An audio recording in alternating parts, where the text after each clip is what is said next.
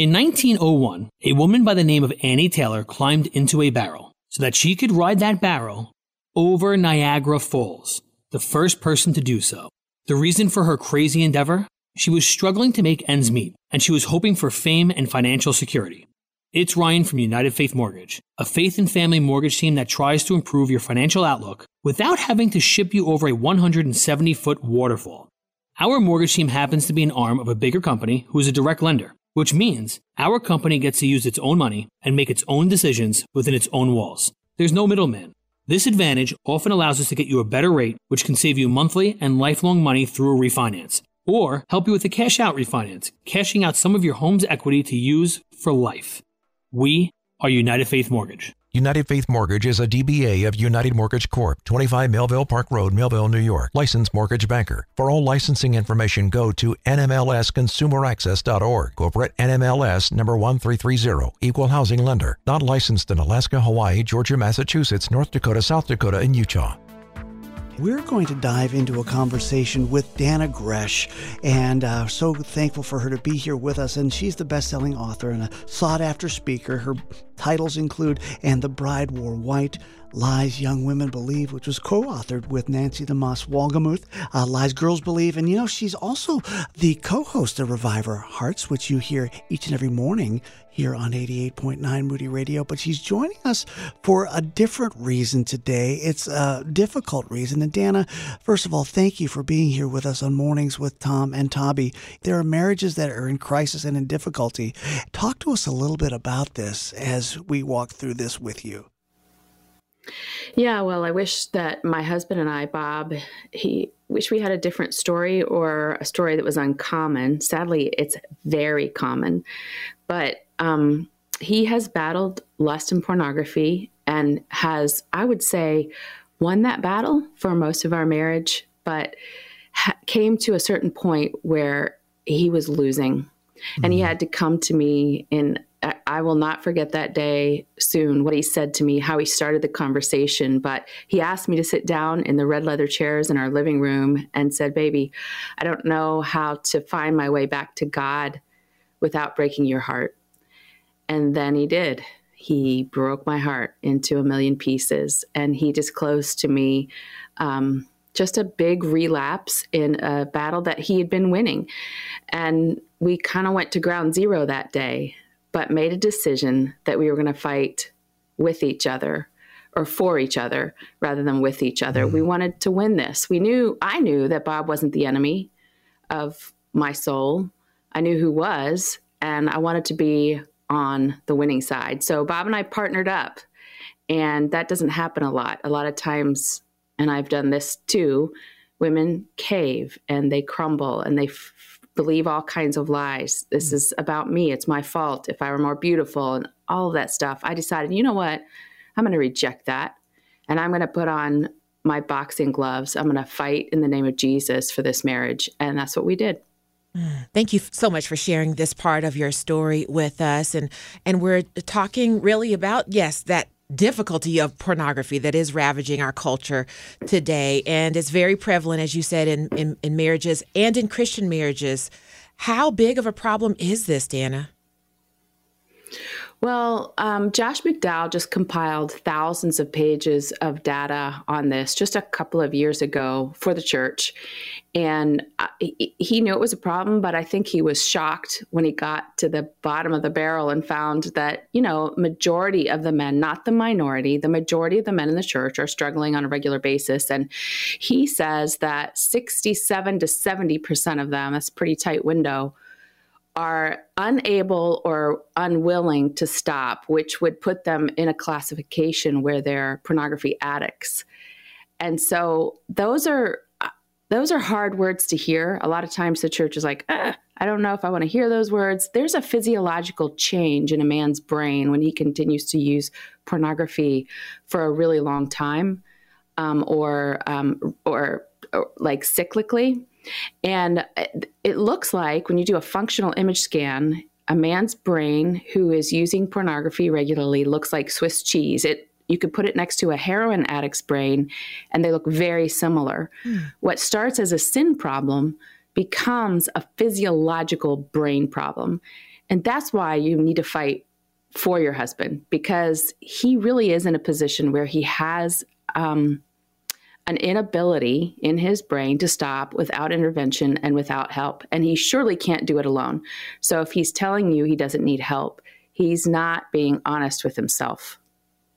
Okay, you're hearing the voice of Dannah Gresh just talking about the real issue of pornography in their life between what her husband Bob was dealing with and how difficult that was. And it seems like it is not an isolated event. It is an overwhelming majority of men that are going through that. And you mentioned that there's more at play than just self-control. It seems like there's an addiction that's grabbed a hold of the men. How do you actually win this battle, Dannah? Well, first of all, my husband is he has wounded my heart, but he's also the hero of my heart, because he did what I'm hearing from a lot of wives men aren't always willing to do, and that is he got help. First, he came to me. Well, actually, first he came to some spiritual leaders in our lives and said, I have to resign from the work that I'm doing. I'm under the bar. I'm below the bar, below the standard. I need to step back. And told them he was going to be talking to me, and they were praying while he was talking to me. And then he went into accountability. He went into treatment. We got Christian counseling that was clinically informed but biblically based. I really think that I'm hearing letters from women who are like, my husband's just saying he doesn't need help. Well, so I guess if you're a husband and you're listening to this, I want to ask you, is your wife okay?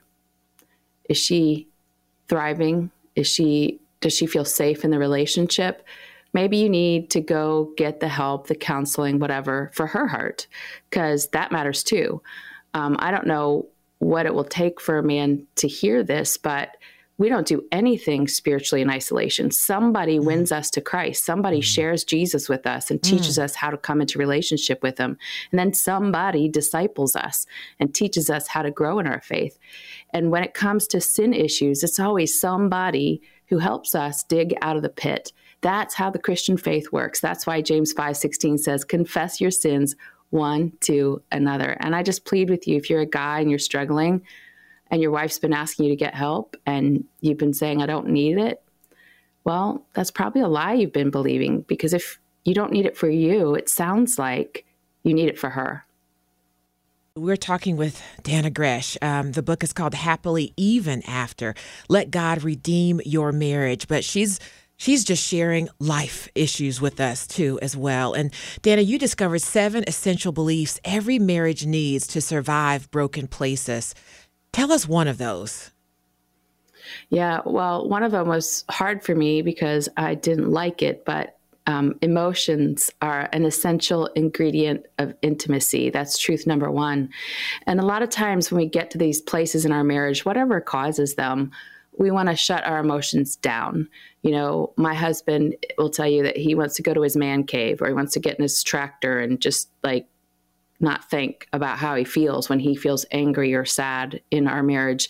And I want to work. I want to clean the house. I want to clean out a closet. I want to what are we doing? Well, we're medicating our emotions. We're running away from our emotions. And that's pretty much a go-to activity for everybody when they hit pain in their marriage. But our therapist taught us, our Christian counselor taught us that pain is not a problem. It's a gift from God. And when we feel an emotional pain, it's a message from our spirit saying something here needs attention. Grief tells us that we need to slow down because we're not at our best when we're grieving. Stress tells us you need to do less because you're doing too much. You're doing more than you were created to do, and you're spinning out of control. So emotions are always good messengers, even the negative ones. And when our marriages are feeling that, the temptation is to turn it off. But here's the problem, especially when it comes to things like pornography. Emotional intimacy is the medicine that your husband needs to overcome that. Because generally, obviously, there's curiosity at the beginning of looking at pornography. Most men will say they saw it when they were 9, 10, 11, 12, 13 years old, very young. But The reason they keep looking isn't curiosity. The reason they keep looking is because it medicated something that hurt.